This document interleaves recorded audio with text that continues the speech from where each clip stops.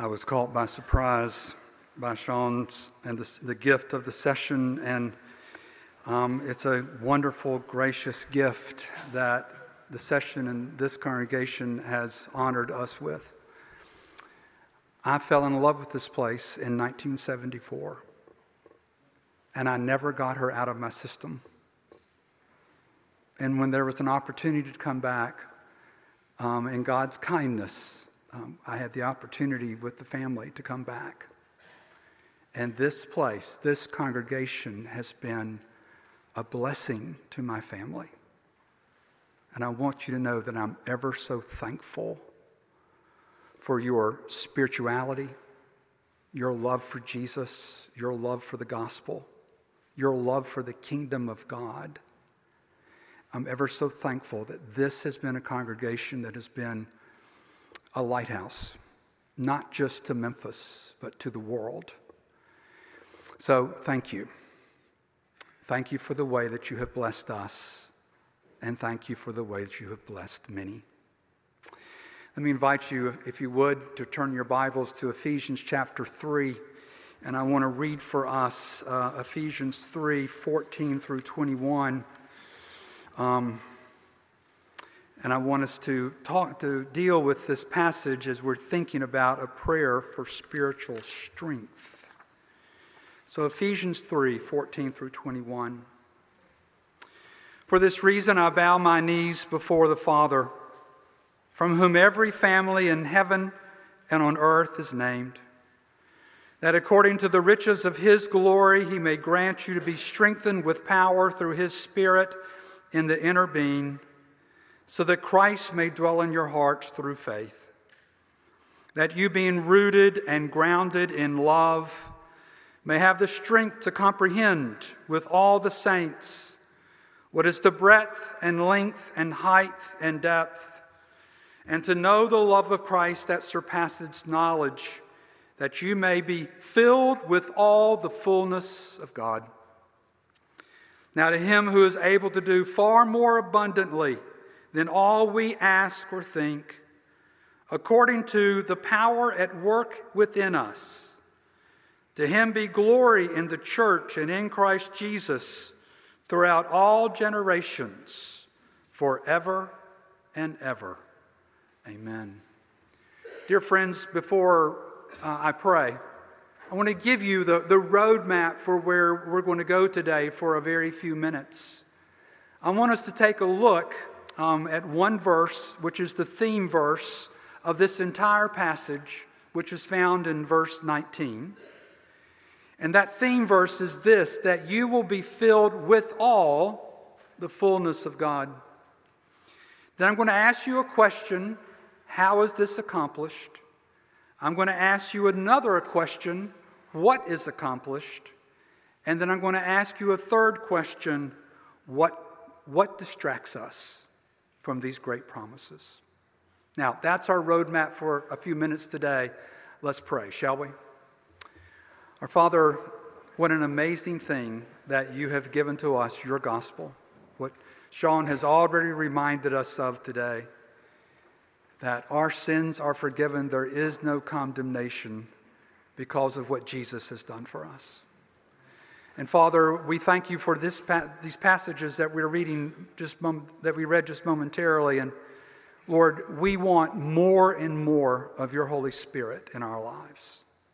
And so, Father, I pray that over the course of our time this morning, that you will speak to us through your Spirit and enable us and equip us unto all that you have for us, not only in this moment, but for all eternity.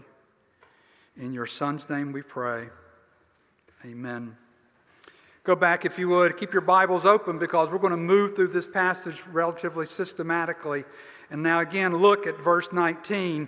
And to know the love of Christ that surpasses knowledge, that you may be filled with all the fullness of God. Now, as I begin this time with you this morning, I want to talk about the fullness of the Holy Spirit. And I want to talk about what does it mean that we're going to be strengthened with power? What does it mean that we're going to have the strength to comprehend with all the saints? And as I think about this, it's really a sermon dealing with the person and work of the Holy Spirit in our lives. This morning, I'm not speaking of radical terms towards justification or sanctification that are untruthful and disjointed. We could talk more about justification and sanctification later. I'm not talking about radical ways that the charismatic movement has been defined. What we're talking about this moment is rather simple. What does it mean for us to be filled with the Holy Spirit of God? You see, Paul is writing practically and aspirationally, and he is writing spiritually to us. And he's writing to us in light of Romans chapter 12. Do not conform any longer to the pattern of this world, but be transformed by the renewal of your mind. And we can look back to various passages in Ephesians chapter 1 and Ephesians chapter 2 where we are reminded yet again that Jesus wants to show us the riches of his grace. We're reminded in Ephesians chapter 1 that in love he predestined us. In love he called us that we would be holy and blameless. We are reminded of the mercies of God in that there was a day and time that we were dead in our trespasses, but God moved into our lives and he gave to us, he lavished upon us his grace that we would begin to experience not just life, but life eternal. And so the theme verse is simply this one in verse 19, that you will be filled with all the fullness of God. And one of my commentators said this, what does this mean? That we are filled up to capacity with the life of God. Dear friends, do we believe this truth? We must, because it's found within the inspiration of Scripture, and it's informative to us of the ministry of the Holy Spirit in our lives. But I want you to see this two little words. You may be filled with all the fullness of God. And what that means is we're filled right up to the very top of our lives. There was a tradition in the Norton household when I was a child. And that tradition was we had ice cream every night. It was a wonderful tradition. Bowls of ice cream, vanilla, chocolate, one for Dad, one for Ed, and one for the dog. The dog got a bowl of ice cream every night. And every now and then, Mom would pull the blender out, and she would make these just extravagant chocolate or vanilla milkshakes, and she would put the glasses in the freezer, and she would frost the glasses, and then she would bring the glass out of the freezer, and she would pour that pitcher, that craft of just delicious milkshake into this frosted glass, and then she would set it on the counter, and then I would come over and I would look at her and I would say, one more splash. And I would take that pitcher, that craft, and I would fill it to the brim. Beloved, that's what Paul's talking about here. He wants to fill us to the brim with all the fullness of God. And that's our theme. But then secondly, how does this occur in our lives? What is the means by which we have the fullness of the Holy Spirit in our lives? Look in verse 14. It says this, for this reason I bow my knees before the Father. Now, for this reason reflects back to everything that's been said in Ephesians before. But notice what he says, I bow my knees before the Father. I want you to consider that if we want to be filled with the Holy Spirit of God, it begins with prayer. Listen to what Tim Keller says. Prayer is a continuing conversation that God has started with us through his word and through his grace, which eventually becomes a full encounter with him. So it starts with prayer. And when we bow our knees before the Father, the posture that we are in as we are bowing our knees is one of personal humility, dependence upon grace, submission to our Father, and we come to our Father and we request of Him the very thing that is prayed for in this passage. And we're coming to Him to ask Him to give us His Holy Spirit. And He is our Father in heaven who knows how to give good and gracious gifts to His children. And He is our Father in heaven who has loved us before time began. So as we think about these two petitions that we'll discover in just a few moments, it begins with prayer to our Father. You might remember the name Blaise Pascal. He was a French philosopher. He was a Christian believer. And when he died, they discovered that there was a note that was stitched in the inner lining of his coat from a journal entry that he had written years before concerning a very unusual experience that he had with the living God. The note was dated Monday, November 23rd, 1654. 10:30 p.m. to 12:30 p.m. This is what the note said. Fire, fire, fire. Listen to this account. Certainty, certainty, certainty. Again, joy, joy, joy. And again, God, my Father, do not leave me alone. I never want to be outside of your presence. I never want to be separated from you. Beloved, he was not crying out to the philosophers and the learned of the ages. He was crying out to the God of Abraham, the God of Isaac, and the God of Jacob. And he was experiencing in that moment what it meant to experience with all, up to the very top, the fullness of God. Let me ask you a question. Do you long for the fullness of God in your life? Do you long for this gracious and generous gift that comes from the hand of the Father? And we recognize, don't we, that this spiritual warfare that we have going on in our lives, the very thing that we want to do is not the thing that we do, and the thing that we don't want to do is indeed the very thing that we do. There's this massive spiritual warfare going on in our lives. Yet Paul is encouraging us, practically, spiritually, aspirationally, pray this prayer. For you need the work of the Holy Spirit in your life. I need the work of the Holy Spirit in my life to fight off the evil one who is a roaring lion seeking to devour us. What's the theme? Filled with all the fullness of God. What did the commentary say? Filled up to capacity with the life of God. Now I want you to see there's two petitions. There's a petition, the first petition is in 16 and 17. The second petition is in 18 and 19. And I'm going to take an angle of approach that's going to be unusual for you this morning because I'm not going to talk about being rooted in the love of Christ.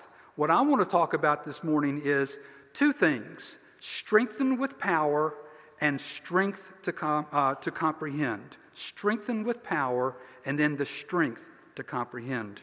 Notice in verse 16 and verse 17, so that according to the riches of his glory, he may grant you to be strengthened with power through his Spirit in your inner being, so that Christ may dwell in your hearts through faith, that you being rooted and grounded in love. That's the first petition. Notice this, that according to the riches of his glory.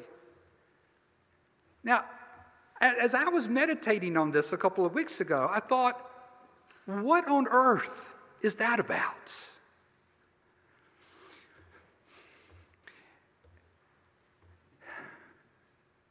There have been times in my time with you that I have come alongside of families and I have had the opportunity to provide counsel on ministries that they could support in and around Memphis or in other places. Because they wanted to have a spiritual return on investment. And these have been wealthy families. And if one of these families came and said, we want to give a gift, but we want to give this gift that is of what we have, then that would be nice, that would be appropriate, that would be helpful, but it would only be representative of what they have. But if someone came and said, I want to give a gift, but I don't want this to be a token, I don't want this to be representative, I actually want to give according to everything that I have, then can you imagine the size of that gift if they gave according to everything that they have? And dear friends, I want you to see in this passage, this is exactly what Paul is telling us. We have a Father in heaven who does not give of his riches. We have a Father in heaven who gives according to his riches. And when we stop and contemplate that and we meditate upon that, we begin to see we have a Father in heaven who is going to lavish us with his love, his grace, his promises, and his resources. But I want you to see one more thing. We have a Father in heaven who gives according to his riches and to his riches of his glory. Now, what does that mean? What if the passage just said, we have a Father in heaven who's going to give according to the riches of planet Earth? Well, we understand that. This is my Father's world. And if he gave according to the riches of planet Earth, that would obviously be plenty. But he goes beyond that. He gives according to the riches of his glory. What does that mean? That God is infinite in his perfection, infinite in his greatness, infinite in his worth. And what is the glory of God? The glory of God, simply stated, is his holy radiance of righteousness. I have a good friend that I love being with her because of her countenance. And her countenance is a countenance of joy and holiness. I want you to start thinking, when you start thinking of the glory of God, I want you to start thinking of the countenance of God. Because his countenance is the holy radiance of his righteousness, the holy radiance of his eternal nature, the holy radiance that he is omnipresent, the holy radiance that he is omnipotent, and on and on and on. You see, we have a Father who gives according to what? To his riches. What kind of riches? The riches of his glory. Why does he do this? That you might be strengthened with power through his Spirit in the inner being. You see, that's the role of the Holy Spirit. The Holy Spirit enters our lives to give us the knowledge, the skill, the experience, and the energy that we need so that we can actually engage in the things that he has called us to do. This strength of power means this: it's the ability to get the task done. Our problem is, there are many, many times in my history as a pastor in this church or other churches, and maybe this has been your experience as well, we've gone out to do ministry in the context of our own flesh and not in the context of the power of the Holy Spirit. And the beauty of this prayer is that we have the opportunity to ask God to give us the gift of his Spirit into our lives. The other day, just about a week ago, I turned on the thermostat in the house. And I love to turn on the thermostat the first part of the year when you move it over to heat. And you hear the sound come out of the attic. And you get that little musty smell out of the vent. You know what I mean? And if you don't, then maybe it's just our house. But you get that little musty smell out of the vent. And I want you to know, I turned on the thermostat and nothing came out. And I told Sally, you got to call Tim. He's got to come fix our heater. And so we called Tim in, and Tim came the very next morning. He was up in the attic. He came down while I was actually working on the sermon, and he said, your circuit board is out, and I got one in the truck. I'm going to replace it, and then you'll be fine. Beloved, we had to call someone in to do something for us that we could never do for ourselves. And that is why we call the Holy Spirit in. You see, Tim came to our house with knowledge, skill, experience, and energy, and he actually accomplished the very thing that we needed. And when we call the Holy Spirit into our lives, the Holy Spirit comes into our lives, and he provides for us knowledge, skill, experience, and energy so that we can actually accomplish the very things that he's called us to, but not in the power of the flesh, certainly in the power of the Holy Spirit.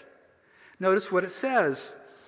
That according to the riches of his glory, he may grant you to be strengthened with power through his Spirit in your inner being. And there's that phrase, through his Spirit. It is the Holy Spirit that dispenses the riches of God's glory into the life of the believer in his inner being. And what is the inner being? The inner being is our heart, our mind, our soul.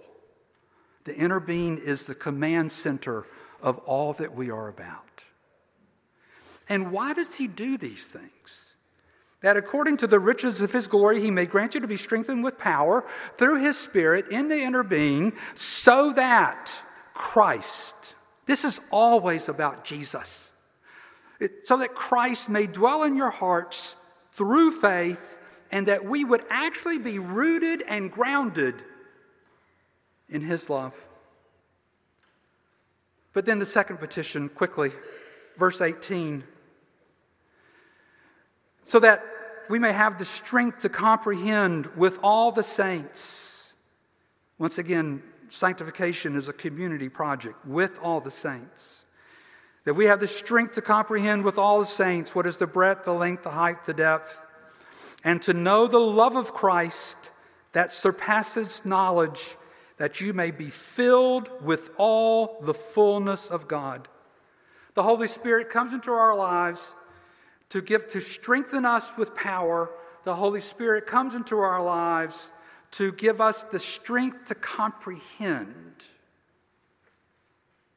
the strength to know.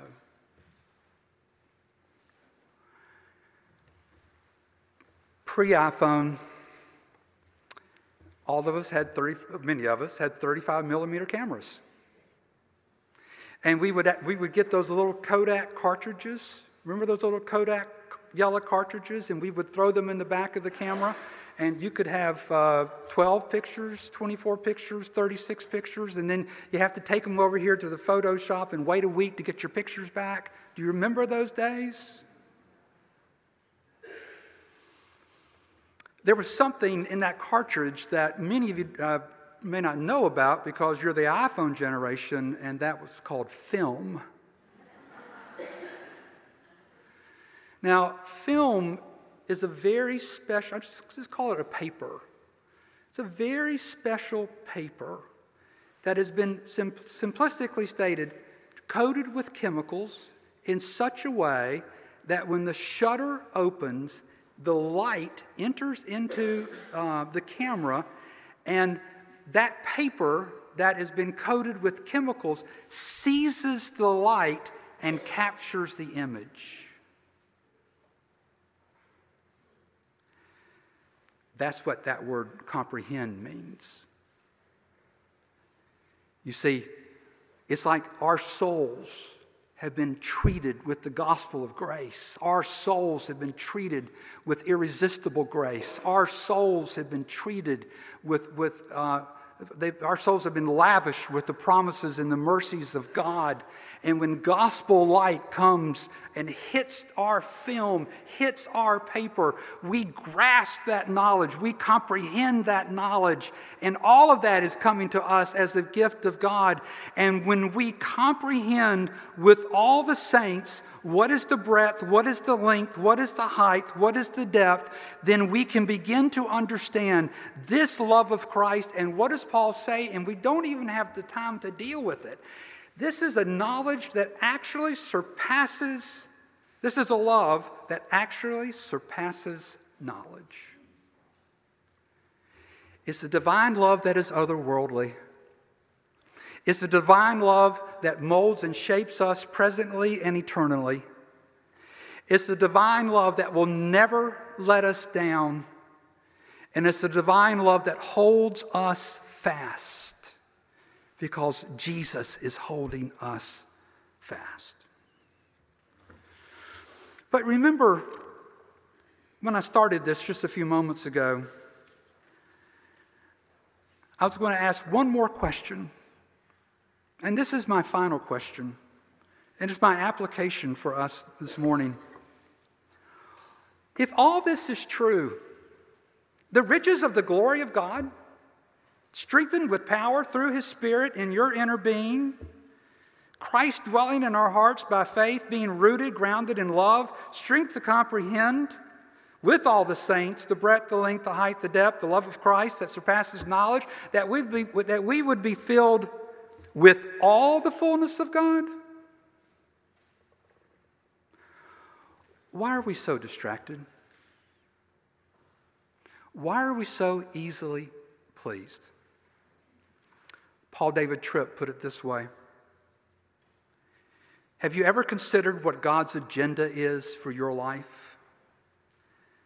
God's agenda for your life is change.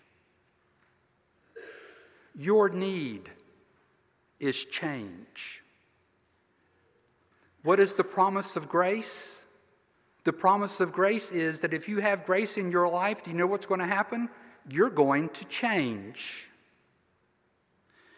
And the hope of eternity is the completion of the work of change, because glorification takes place. So what keeps us from being filled with all the fullness of God? I want you to hear me on this. I'm preaching to myself, but I'm preaching to my friends. Our problem is personal and spiritual self-satisfaction. We're just too pleased with who we are and where we are. We're just too satisfied with our East Memphis existence. And we really want to hold grace at bay because we really don't want to change because we're so self-satisfied with the way that we are. Once again, Tripp. This is what we need to remember. We serve a dissatisfied Savior. We have a Savior who knows we still need the transforming work of His powerful grace. We have a Savior who is constantly intervening and working in our lives to bring this powerful grace. But He's a dissatisfied Savior in that sense, but He's also a gracious.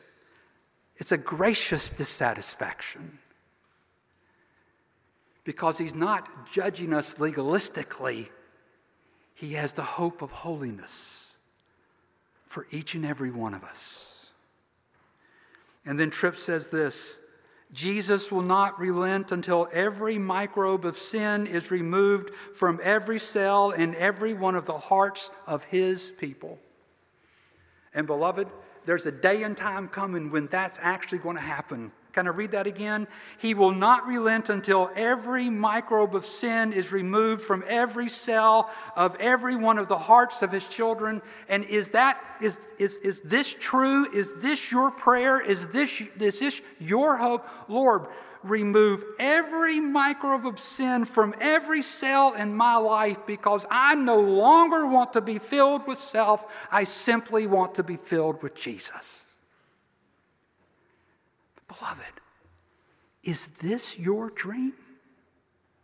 Is this your hope? Is this your prayer?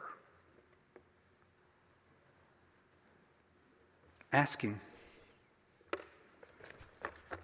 You might be surprised by the gift that He gives you. Let's pray. Father, be with us. Let us know of your power and your strength and all that you've done for us, not only in this life, but for all eternity. In your Son's name we pray. Amen.